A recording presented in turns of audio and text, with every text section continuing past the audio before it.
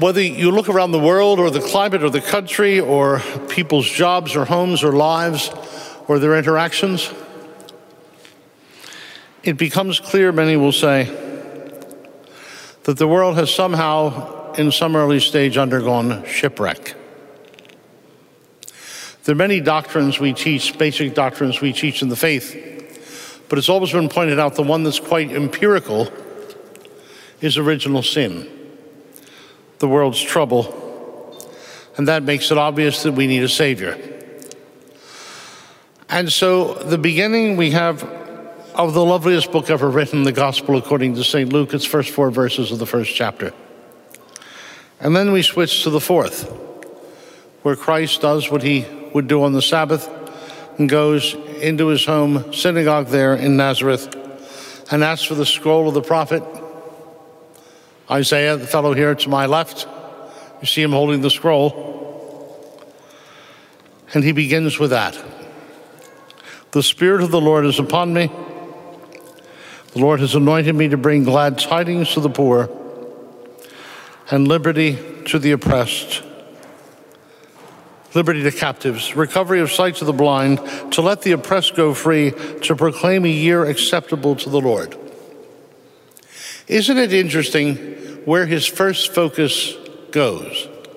That is to say, to the poor, to captives, to the blind, and to the oppressed. And so we see his aim and goal. We often hear our Pope Francis, talking as other popes have, particularly since Leo XIII, but long before that, of people on the periphery in need, the poor, people who are treated as if serfs, not paid wages commensurate with their work when others profiteer. And we've just, of course, had the march, the Washington March, this year shown there on the front of the New York Times. The first time a really adequate picture, beginning of adequate, was shown in reportage. Biggest protest march in the country in many a year. And how important that is, including everyone, from the beginning of life to its end in natural death. How important to include everyone, because if they're not here embodied, they can't claim what their rights are. They can't claim what their rights are. But it is difficult in a world such as ours, where things are so specialized, for all of us to talk to one another well enough that we remember all these different things. I was intrigued the other day, we were singing Immaculate Mary on a Marian feast day. And Immaculate Mary is often known as the Lord's hymn. It's used as Lord's, and people sing it in all the different languages.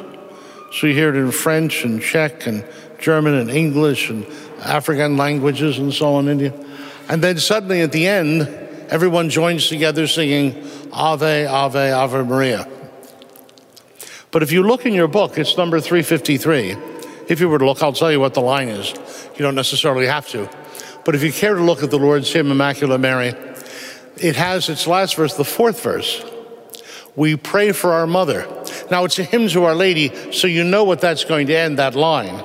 We pray for our mother, say Mary, the Blessed Mother, the Madonna, but it isn't. We pray for our mother, the Church upon earth.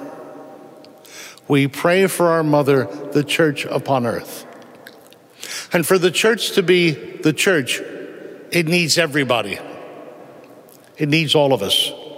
It needs all our gifts, all our temperaments, all our insights, all our worries, fears, genius, creativity, prudence, all the different virtues that each of us bring on different days, different ways. But sometimes we're so specialized, we're separated out, balkanized, you might truly say, that you wonder how things could work. The story is told, I'm sure it's true. The story is told of a graduate student. Have you ever heard of graduate students? The story is told of a graduate student in Cambridge in a supermarket at the conveyor belt, at the cashier. And he has 25 items on the belt.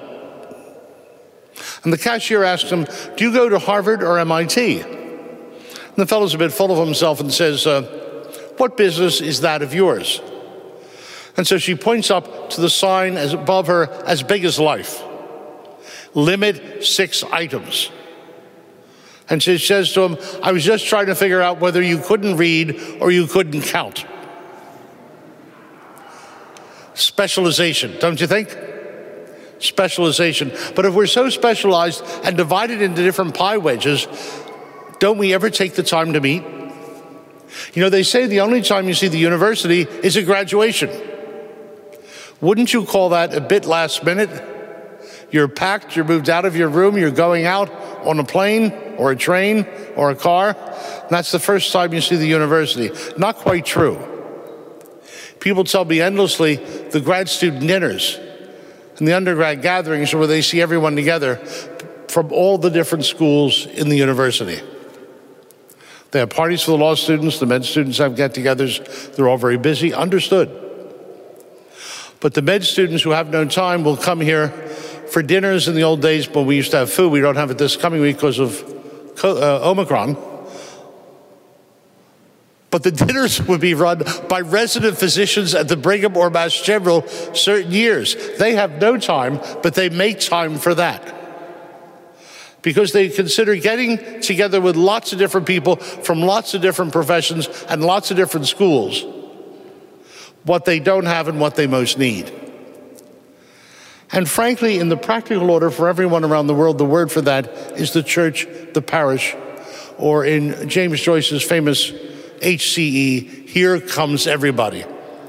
The Catholic Church in its best moments, the rich, the poor, people of this view, that view, north and south, all kinds, east and west, all of us of every color and nation together, helping each other out. Helping each other out. The March for Life is a marvelous reminder of groups oft forgotten. It was great to see in the New York Times that picture on the front. The Globe every Sunday has Sunday's Child, and it would break your heart. It's about the same thing, adoption. Has a child, and you really can't believe it as you read it. Brings tears to your soul. So hopeful, so hoping to be adopted and be brought into a home. And so our world has known shipwreck, and certainly those children have. And how important for our hearts, your good hearts, the loving hearts of the church, to remind people of things left over that haven't been added in, and how important for all of us to be people, not people who could empty a room and start a fight, but to build a parish, to build a church, to build the heart of humanity again and again and again. At the end of this year, it's the 400th anniversary of the death of Francis de Sales, the one who said, as a great spiritual director, that not just monks and nuns behind cloister walls and bars are called to be saints, but everyone is called to be a saint, and he would pay great attention to housewives, to women at home, to people at court, to soldiers, many of whom were assumed impossible of sanctity. He thought they all should be included in, and right he was, because we all need them. And at the end of this week, so that's the 28th of December, the 28th of January, Friday this week, is the 450th anniversary of the birth of St. Jane de Chantal. His associate, together they founded the Visitation Order. At that time, the orders of women were almost extremely ascetical and almost Olympic events in terms of how much you could suffer and how much cold you could endure. And St. Jane's, and his concern was to build a place for people who hadn't the greatest of health, who couldn't endure those things, but could still be nuns. And so the Visitation was founded. But it was named the Visitation, like the second mystery of the Rosary in our second panel up there with Mary come to help Elizabeth, who was with child. It was named the Visitation because its aim was to go and serve the poor and the sick in the towns. They would pray in their chapel, they would pray all day long, but they would also go out and serve. At that point, the church wasn't ready for that. And so within a decade, it was closed down, and it was felt that that was not allowed, and people couldn't understand that, and it wouldn't work. In the next generation, Francis de Sales had appointed a chaplain to the parish visitation. Do you know what his name was? St. Vincent de Paul. And St. Vincent de Paul founded the Daughters of Charity with their hospitals and their orphanages and all that work that was originally intended. It finally came to pass. It could well be that each of you, each of us, has an impression, an attitude, a gift, an idea, a clue as to what the church could become that has lain dormant ever since, that hadn't yet come to be, but because of you, it would begin and exist and flourish ever after. How important that here comes everybody, for us to know that we're all needed. As 1 Corinthians 12, we began it last week, though up to verse 11, then the other verses of it we had today. We all think we're the only important part of the body. Actually, we need everyone else. In the Chapel of the Doctors of the Church, we see St. Catherine of Siena. She has that marvelous line she wrote down that God told her.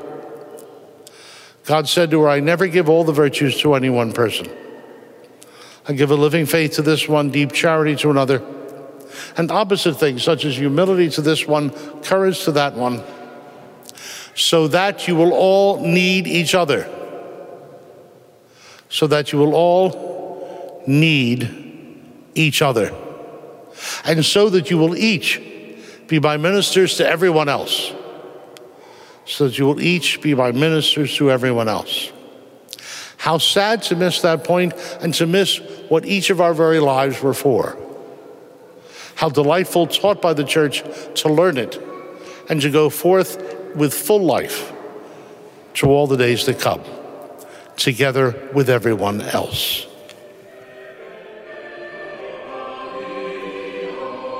Thanks for listening to Within the Walls of St. Paul's Sunday Homilies. Please be sure to like us on Facebook and consider supporting us by visiting stpaulsharvardsquare.org. That's stpaulsharvardsquare.org. God bless and see you next time.